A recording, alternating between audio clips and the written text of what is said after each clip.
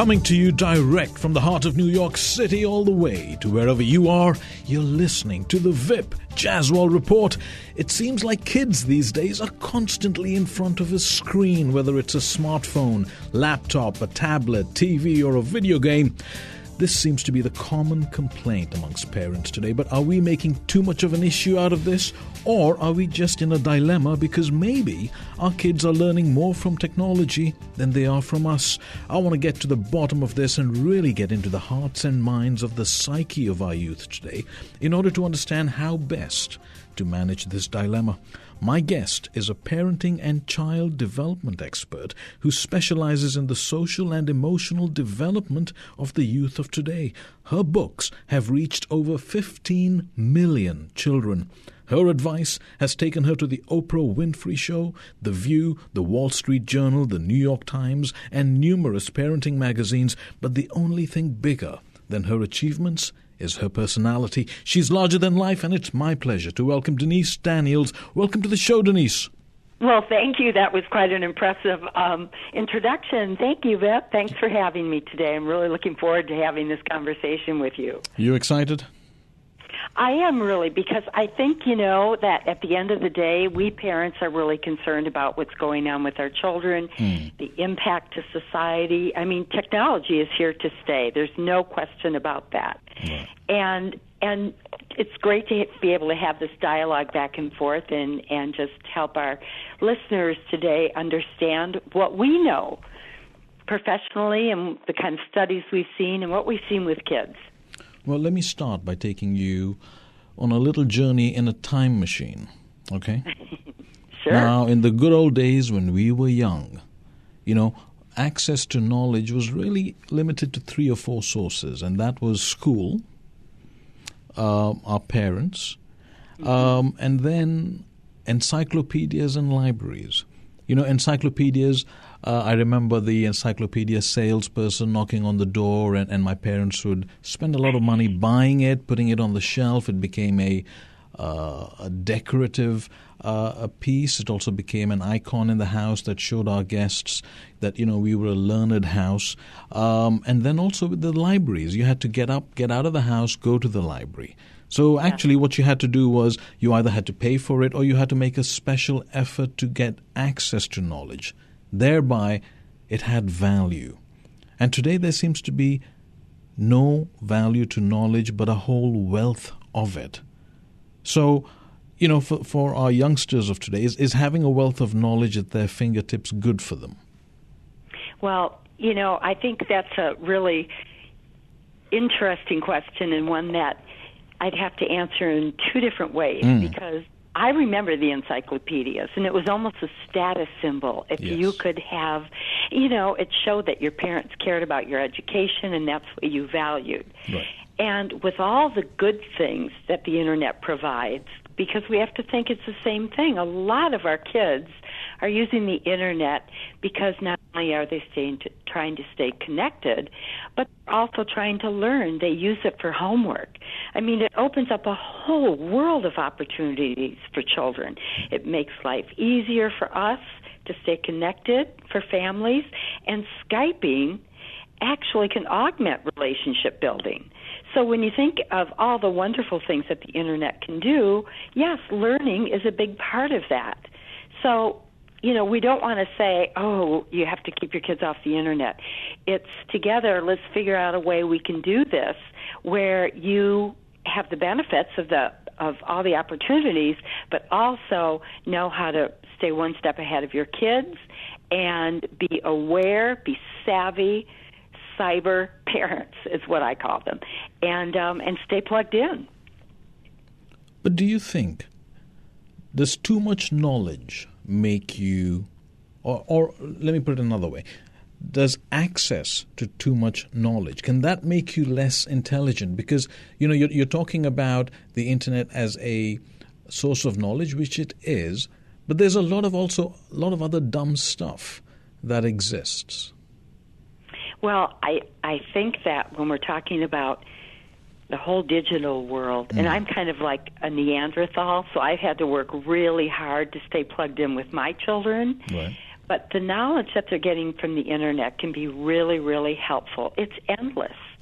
It's just you have to keep it in balance. We're going to talk about that a little bit later. But it's what do we need to look for? You know, the average kid, a lot of kids are on the internet 7 hours a day. I mean, I saw that statistic and I couldn't believe it. That's a lot of time. But is it making them more intelligent? I doubt that. I think it's, you know, a matter of how do you use it? How does one use the internet?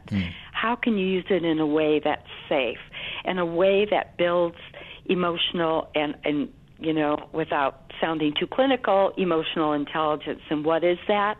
There's been a ton of research that has indicated that children need to have emotional skills. They need to know how to understand and manage their emotions. And the concern about using, you know, the internet and texting and everything else that kids are using right now is that the kids aren't connecting emotionally. There's been a whole revolution in child psychology about the importance of teaching kids how to understand and manage their emotions. Well, that's emotional intelligence, and I want to get into that later on. Yes. But I just look at the kids of today. They give the impression that they know it all, and maybe we were like that when we were young. I think we were, Vipp. Yes. Yeah, I think we were, but now they have, I suppose, an extra rationale or logic to that attitude because they have access to the internet. But I'm pretty safe in saying that they're not looking, when they're looking at the internet, they're not looking at encyclopedia.com. No, they're looking at a lot of other stuff, and a lot of their internet usage is interacting on social media. Yes. That's my concern. So is it actually dumbing them down? No, and I think that's a very valid concern because if the only way a child or a kid, an adolescent, is connecting is through Facebook, that kid is not connecting. He's missing a very important connection. He or she is not connecting emotionally. And that's really, really important. And, you know, people are communicating more frequently now because of the internet, which is a really great thing. But I pose this question, you know, what is the quality of that communication? We know communication is a cornerstone of having emotional skills. Right. And many parents feel like the internet is taking over their family life. But kids need human relationships. But going back to my original question, do we think with so much knowledge around that they're actually becoming less intelligent? No, I wouldn't say that. I wouldn't say that they're becoming less intelligent. It's just different. Their mechanism for learning is different than it used to be when we carried, 10 books home in our book bag from school. Right. Now there's the Nook and, the digital reading and, there have been studies. For example, Scholastic did a survey with all of these kids. Scholastic is like the largest publisher of kids' materials. I'm sure you're familiar with it, and a lot of parents are who have sent kids to school. And they did a survey, and to their surprise, they found out that kids enjoyed holding books, the smell of books, the experience of books. And we always want to question as parents, are our kids getting too much digital time rather than the experiential? And so I really do encourage children to buy books and go to the library and read as much as they can, but there has to be a balance. Right? In anything, there has to be balance. Now, in your study, and obviously I was very impressed the fact that, your books have reached over 15 million children. What do you think is the psyche of today's youth? I think the psyche has changed somewhat just because kids' brains are changing. The technology, everything happens so fast, and we communicate nanoseconds. Right. So they speak a nano language, and that's very different than how we used to communicate with each other. And I think we were talking before, about writing notes and thank you notes and letters and things that had such meaning and were so heartfelt. And now it's a Kimoji, it's, you have all these different ways of trying to express, or maybe in capital letters when you're trying to really make a point and exclamation points. It's changed. Our way of communication has been altered, and it's changed. And I think the jury is still out on which is better. Yeah, because, in our generation, growing up when we were babies and all that, we went from identifying photos in storybooks to constructing words to then forming sentences, which then formed paragraphs as a means of communication. Now, if you look at it, we're going in reverse because we're going from paragraphs, we're going to sentences, then we're going to words, then to emojis, and now with this whole Snapchat thing, they communicate via photos. Right. And it's actually, the medical studies have actually shown that it's changing kids' brains. And kids are But to what? What's the impact? I mean, it's changing, yes, but what's the impact of this? The impact of it is that children don't have the attention spans that they used to have. It's affecting their critical thinking. Many people come to us and talk about, from corporations and say, we just can't hire people out of college now because they just lack the critical thinking skills that were so important in our day when we showed, for example, we used to have to show our math work, on our papers. I'm older than you are, Vipp, so I remember those days. And those kinds of things have really changed because of the advent of the Internet. So, yes. What is critical thinking? When you say critical, what is it?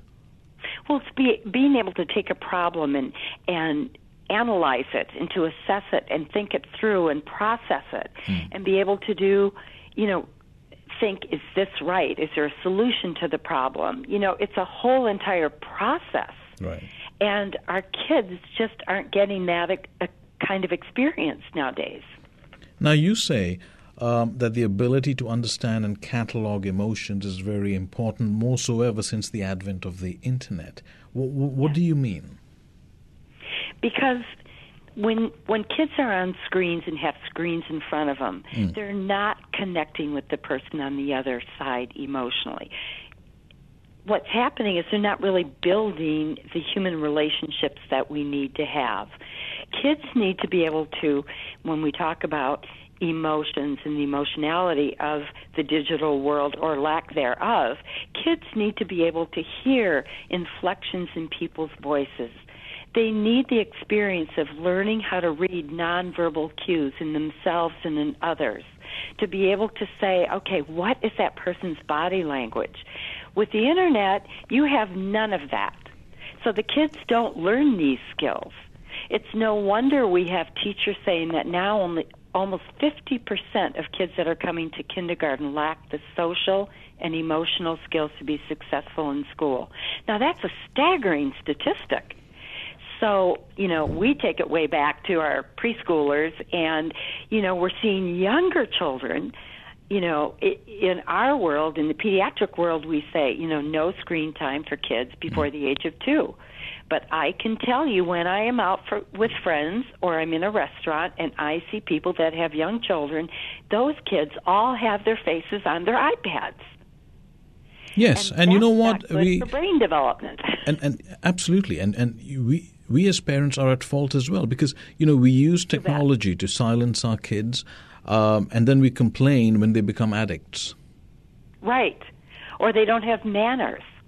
Because they're not sitting at a table, respecting conversations, contributing to them, because they don't know how to read those cues, and that's not expected of them. It's like we've lowered the bar. And does that make sense? It does. And what I'm noticing with the younger generation is that they are less emotional. They're very matter of fact. Yeah. You and I can remember when our parents would argue, we would feel for them. We would be unhappy. We would be stressed. We would go talk to our friends about it. Now, if say I'm arguing with my wife, my child says, "Well, that's your problem," and they're more than happy, playing the Xbox or whatever. It doesn't sort of impact them, and as a family, you could feel the crack because my wife and I are having the issue. My child wants none of it, whereas back in the day, we wanted everyone to come together. Mm-hmm. So I'm noticing, and a lot of my friends, they have the similar issues, that their so-called family problems are isolated. Kids almost have this sense of entitlement in that, it's my life, I want to be happy. It's your life, you do what you want with it. But that's not how families operate. And I'm noticing in this younger generation this form of behavioral pattern that's happening. And talking about entitlement, we're the ones who should feel entitled because we're going to get older and we're looking forward to our youth looking after us, but that doesn't look like it's going to happen. No, and it already isn't happening. I mean, back in the days, we had grandparents that lived with us, extended family members when people were aging, and that is a whole new concept for kids. And I understand what you're talking about, Vipp, because what happens is you see these kids become desensitized. Yes. Everything happens very quickly, and they begin to lack the empathy skills. They have this sense of entitlement, and it's not really their fault because that's learned behavior. It's, as parents, we need to be modeling healthy emotional connections, and you just don't get that on the internet. You have to be able to, when you've got kids sending out 700 texts in a day, I mean, it's just mind-boggling how much time kids are spending on the internet. And another thing is, I don't know how late you stay up, but by 10:30 I'm in bed, and you wonder at, what happens after you go to bed at night. We can say, the kids shouldn't have their computers in their room, they should bring them into the kitchen, but a lot of these kids are staying up all night on the internet, and they have sleep deprivation when they get to school. You may see a decline in grades. You may see kids with depression, eating disorders. It's not uncommon for these kids to have not only psychological issues, emotional issues, but also physical issues as well. How can you tell that these sort of issues are being caused by screen time? I think you have to first of all know your child, and hopefully you've got a relationship with your child where you formed a strong attachment and you've been emotionally invested in your kid. I mean, that is the most important thing a parent can do. But those are very big assumptions, though. Those are very big assumptions, being attached to your kid. A lot of kids don't have that. Yes, you're absolutely right. All of our studies show that even if, let's just use a mother, for example, that if she's working a lot of hours and coming home and even has a very small time with her child, if she's connecting emotionally with that child, the child will be okay. And it's the same for dads. What is emotionally connecting? Because you've also used the expression emotional intelligence. Help me understand what both are. When you say emotional, I connect very emotionally with my son because I'm always telling him off. Is that emotional? Well, that's a little bit different. Right. And there's nothing wrong with setting limits for kids because that's the most loving thing we can do. I'm not sure about telling them off, but I know you're kind of kidding a little bit.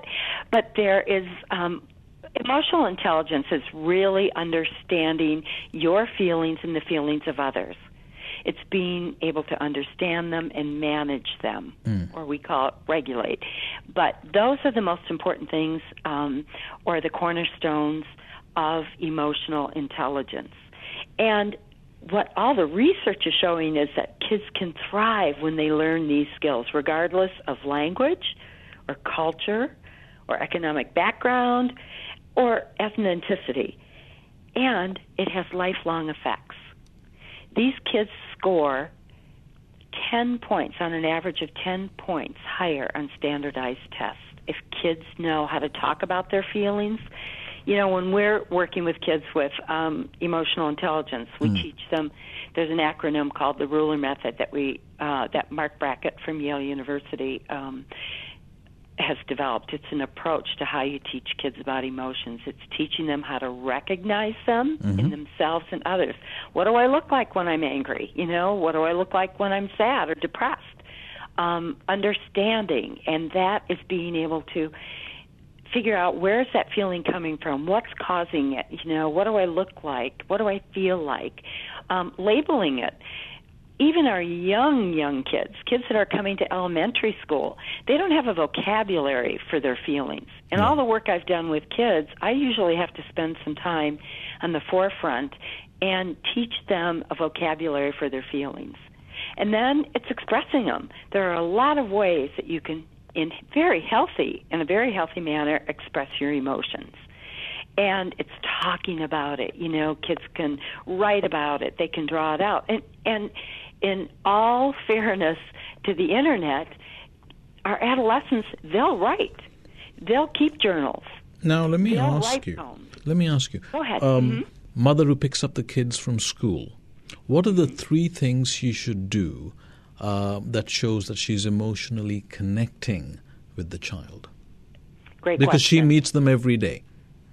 Yes, and every day. And sometimes kids come out of school and they don't want to talk. Yes, that so, I'm very familiar with right? that. And the older, like when you have teenagers like your son, they don't want to talk about their day. And it's really hard to probe. And sometimes you may just have to follow their lead. But you always want to check in with them emotionally. You want to just say, how was school today? What was the best thing that happened? Did you see so-and-so? If you're connected to your kid, you're going to know what's happening in your child's life, right? But it's such a fine balance, because if you push too hard, you're going to irritate them and isolate them further. Right. And you don't want them to push back. And they can always say, if they say, I don't feel like talking right now, respect that. What we always want to do is validate our kids' feelings. Instead of telling them, well, you should feel this way, or I feel differently, or, criticize them or minimize what they're trying to communicate to you. It's really important for them to connect with us on an emotional level. And if you have created in your home an environment that's safe for kids to talk about their feelings because you accept their feelings, even if you don't agree with them, that starts building an emotionally healthy home. Here's my dilemma. Third thing, yeah, go ahead. Oh, go ahead. No, go ahead. The third thing would be modeling that as parents, as adults, that we can have differences. We don't have to agree. We can talk about things. There isn't anything in our family that we can't talk about. That's how you make that emotional connection. Well, here's my dilemma. Kid gets in the car, had a tough day at school, doesn't want to talk. You try, one question, second question, and you respect that and you leave them alone. Next thing you know, they pull out their smartphone and they're texting or whatever. So they do want to communicate, but it's not with you and it's not through words. They want to communicate virtually. Yes. So what happens there? Well, as long as you can go back, circle back with your child a little bit later when maybe he or she feels like talking and is more open to that, right, and just letting them know that you're there for them. That's social media and the things kids are doing with texting and Instagram and everything else. It's like a support group in a way, because that's how they can stay connected to friends. And that's not a bad thing, because what they're doing is expressing their feelings. And one of the things we do when we work with kids is encourage them to talk to their friends. But just be supportive, respect that there are times they're not going to want to talk to you. It's the kids that we see that are on the internet a lot, or they're texting their friends a lot, and they become withdrawn. There are symptoms we can look for to say, hey, I think my kid is in trouble, or I think my child, has And what are the top 3 symptoms? Well, you want to see if a child seems depressed, if they become withdrawn, if they're spending an inordinate amount of time on the internet. Those would be 3 symptoms. Because if we look at, some of the things we look at when we talk about addictive behavior, we talk about, is it interfering with a child's school life? Is it interfering with their family life? Is it interfering with their relationships with friends? Or physically. That can be the other issue. Those are the kind of things that we look at to determine, is this an addiction? Is it really a serious problem? Is this an ongoing problem? If you see any of those, they are red flags that your kid's in trouble. And you want to be sure and talk about it and get professional help so you can come up with a game plan to help your child. So this is a process, because I've seen, yes, with some of my friends, I've seen their kids very shy in terms of approaching other adults and saying hello if we're in a social setting. Mm-hmm. And you're right, they do look a little withdrawn. They look uncomfortable. They look yes, a little clumsy. And they're very happy when you give them a tablet or an iPad or whatever. Right. And they're in their comfort zone. Yes. But as parents, we need to have expectations of our kids. We need to teach them what are proper manners. Right. That you look somebody in the eye, that you put your hand out, that you greet them properly. Yes, they can use the internet, but if they're not connecting in a socially appropriate manner, then it's time to do some talking. Then it might be time to see somebody, especially if a child is depressed. Now, some kids that are more shy, they feel comfortable with the internet because there's a screen between them and other people. Right. But you have to look at high-risk kids. If a child's family's gone through a divorce, if there's been a significant loss in the family, or they've changed schools, or anything along that line, that can always put kids at higher risk. So you want to keep an eye on them as well. Now, we talked about mothers and how they emotionally connect. Fathers, I'm going to stereotype and generalize, but generally they sort of come later in the day after work. The only real time they get to connect is on the weekends. How can fathers emotionally connect? I'm so glad you asked that question, because there has been so much research recently that's been released that we found the important role that fathers play in teaching kids emotional intelligence. And all the research is indicating that although dads interact with children in a different way than mothers do, it's just as powerful. They can make just as an important impact on teaching kids EQ skills. I don't know, when your son was little, you probably ran around the house with him and played games and roughhoused with him, because that's the way dads connect with their kids. I know I had a wonderful father, and that's what he used to. He had all girls, by the way, but he always roughhoused with us and played with us, and never for a moment did we ever think our dad didn't love us. And no matter how busy he was, because he was, busy running Sears Roebuck, so he was a busy guy and traveling all over the place. But the great thing was that when he was home, he was so emotionally available. It's really for dads understanding and getting to know their kids. And if their kids have feelings, work with them on it. Talk to them about it. Talk about a time that you experienced that and how you resolved it. Dads are really good at teaching problem solving, and that's an EQ skill. Kids need to know, how do you analyze a problem? How do you solve it? How do you talk about, what's the best option? What's the best solution? So dads have so much to offer. It's just that their delivery or their style is different than mom's, but they both complement each other. And if you don't, if you're in a single-family home and dad's not there, whether it's a visitation schedule or whether it's somebody like an uncle, a brother, a teacher, a coach, find somebody that's really emotionally connected to your kid, that your child really respects and understands, because that person can be a positive male role model in your child's life. See, I'm trying to appeal to my child's emotional intelligence, and I have a few ground rules that I use at home. One of them is when he finishes school, he texts me. Oh, great! And to say, hi, Dad, how are you? We exchange 3-4 texts. I'll ask, how was school? And it's always the same answer. But the fact is that I make sure that at the end of his day, he gets in touch. Yes. The other way I try and get his emotional intelligence or appeal to his emotion, I try and make him call his grandparents once a week. make that his responsibility. And the conversations are generally short because, with these kids, everything is one answer. How are you? Right. I'm fine. Yeah. Monosyllables, right? Yeah, how's school? Good. Right. Things like that. But I'm also trying to be very realistic in that I'm encouraging and enforcing the interaction, but I'm not stressing him on laboring it. Yes. You are a perfect EQ dad. I can tell. I can just tell. And that's exactly what we need to do as parents. You can still have expectations, right, but you're teaching your child as well.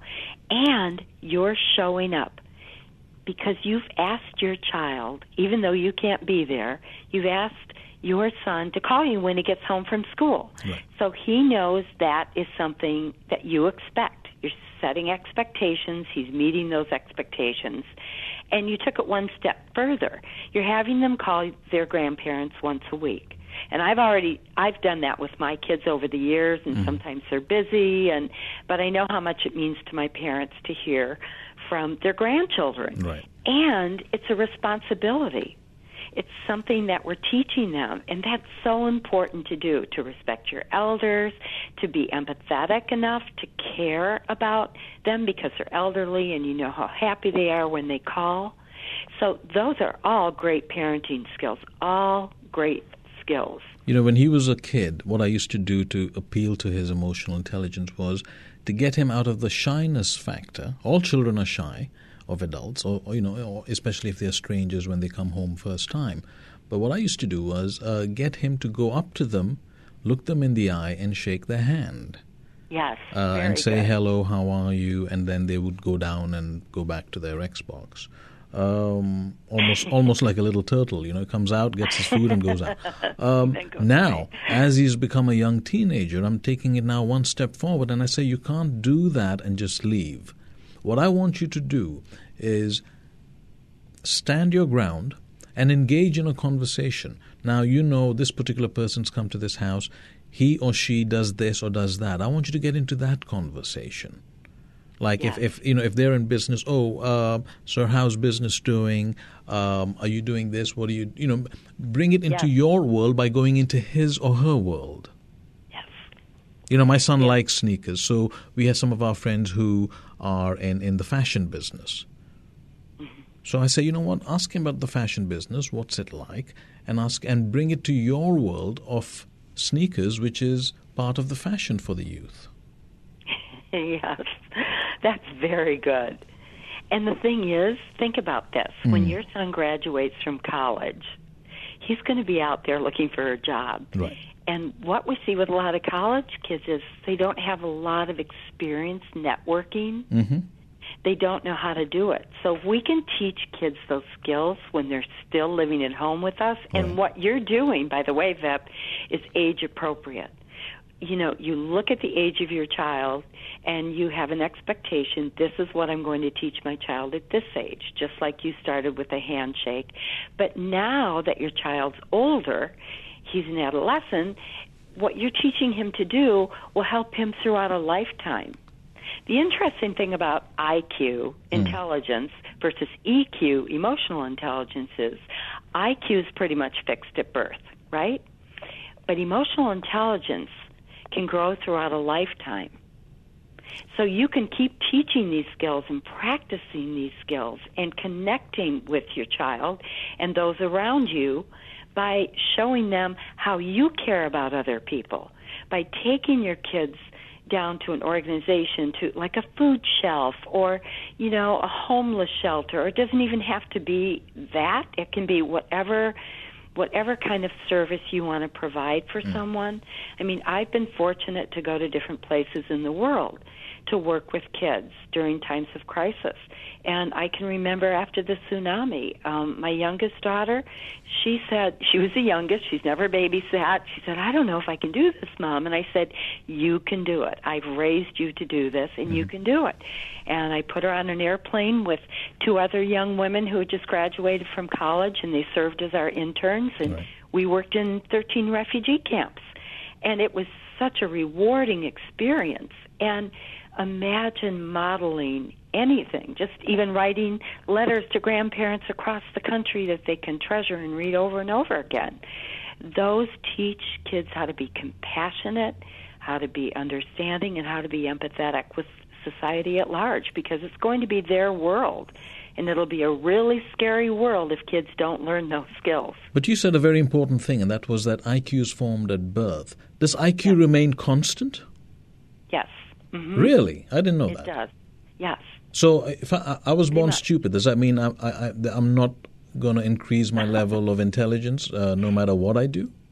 I hardly think that, but, without getting too technical, the brain changes over the years. Right. And so, and we always want to learn and stimulate our brain.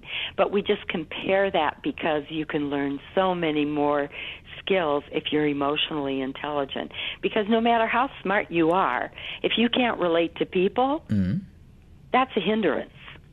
And when companies are looking to hire employees, they're going to look to see, are you a team player? How do you communicate? It's like taking all the tests they give you, like Myers-Briggs and psychological tests that a lot of companies give their employees.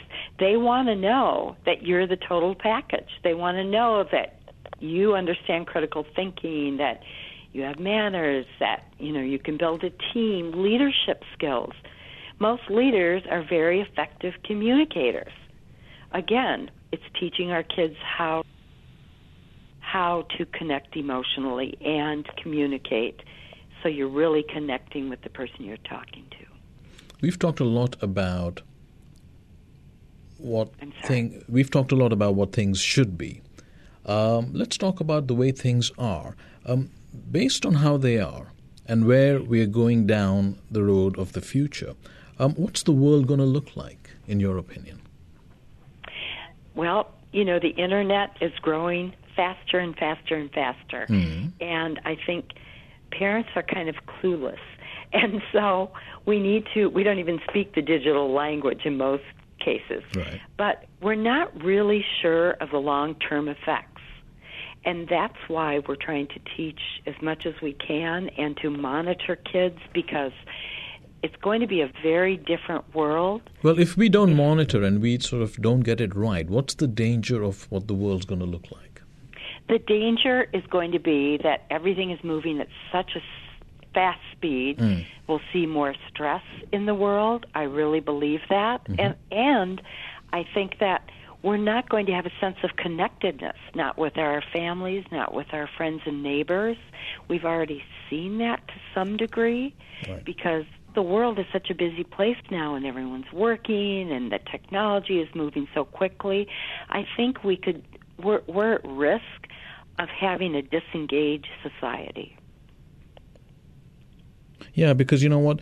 When we were growing up, we were taught to focus on one thing at a time. Nowadays, kids multitask, and it's part of the norm, and more gets done, but we seem to be compromising quality for quantity. Right.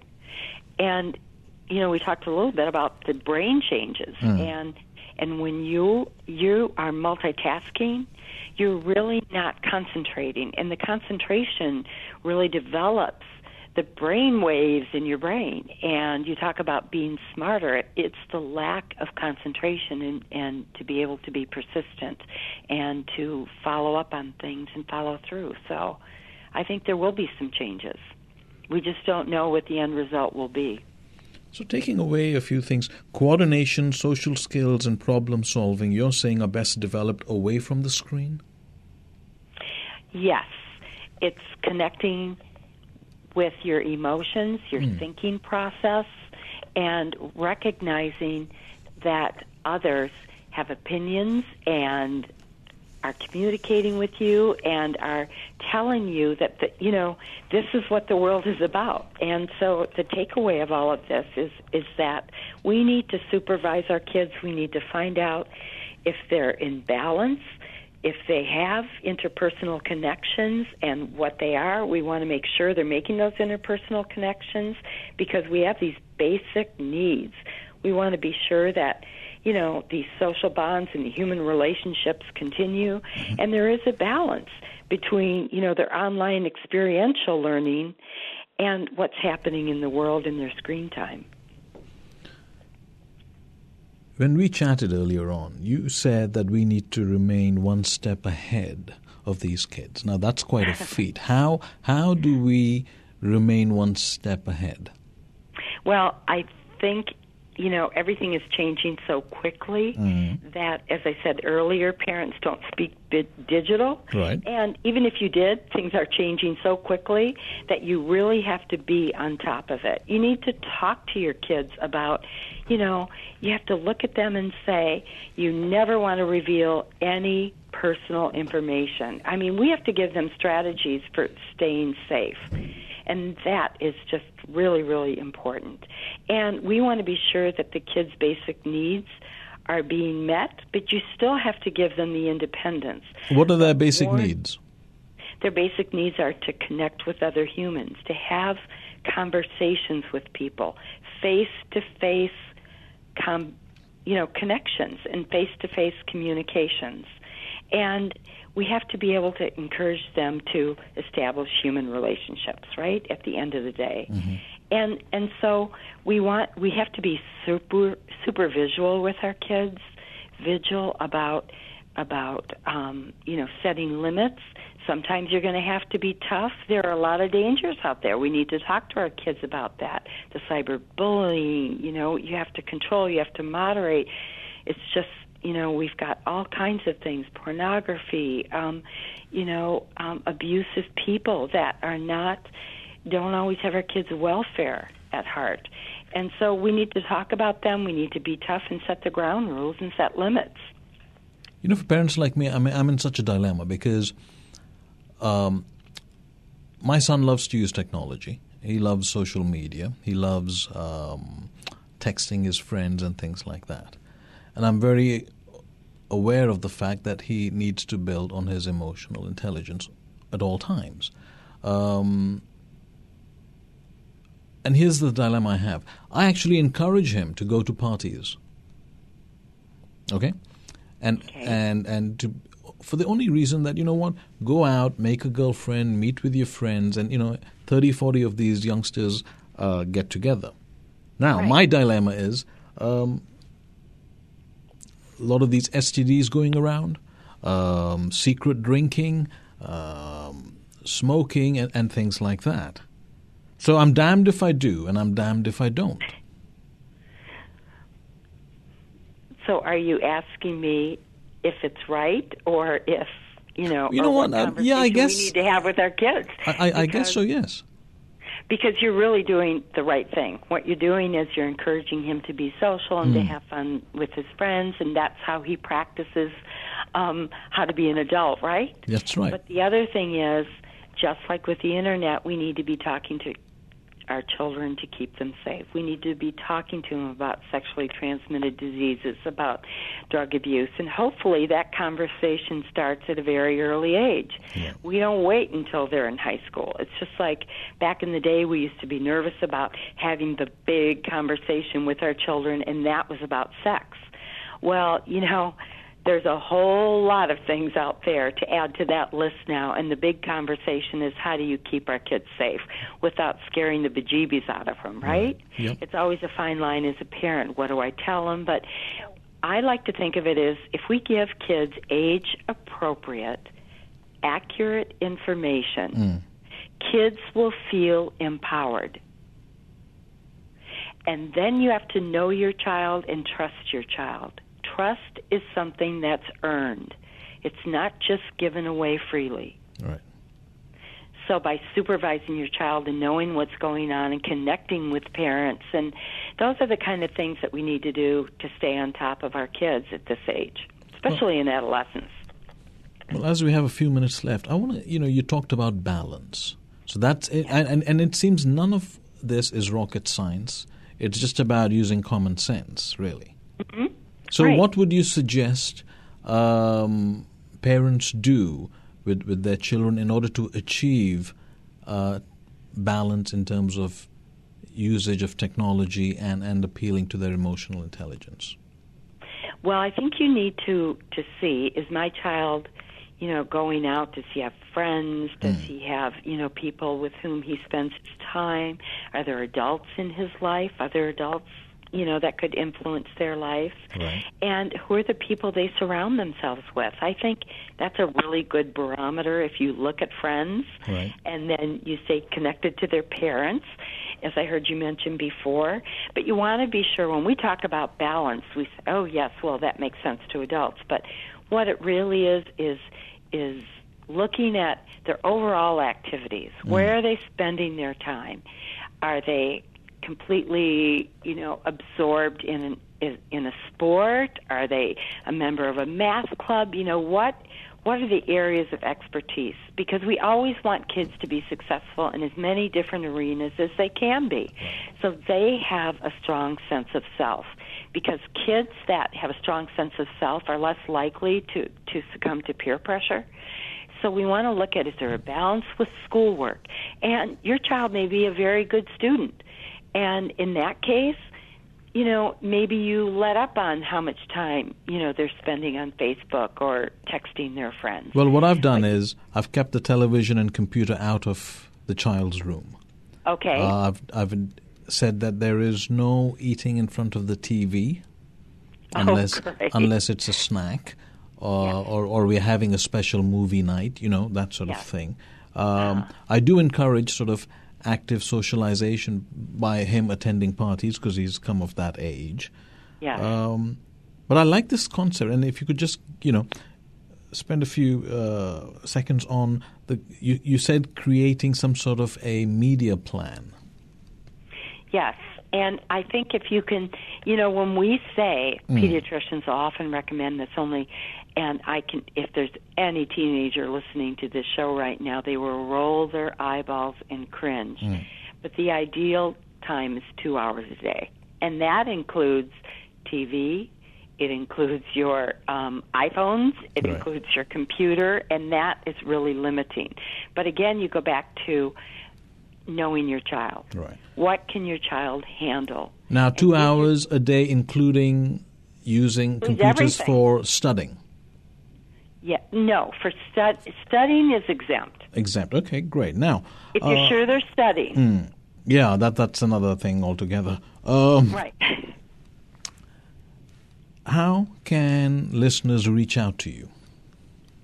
Well, I have a website, DeniseDanielsParenting.com, and I'm happy to respond to any emails that I receive from parents or teachers or any interested people on my website.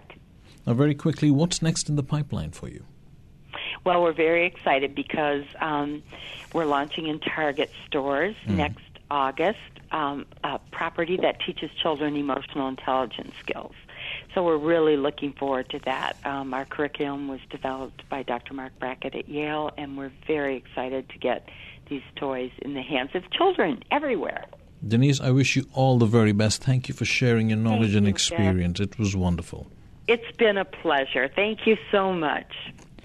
Ladies and gentlemen, thank you for listening. Your comments and your follow are so very welcome on my Twitter account at Vipp Jaswal and my Facebook page. Just type in Vipp Jaswal Report. Also, let me know what you think about today's show. A special shout-out of thanks to my wonderful team, William Sanchez and Rick Buser. I'll be back next Sunday at 6 p.m. Eastern with more fascinating stories that fill our lives with the inspiration and information we so need to kickstart the week. I wish you a wonderful evening tonight with your family and loved ones.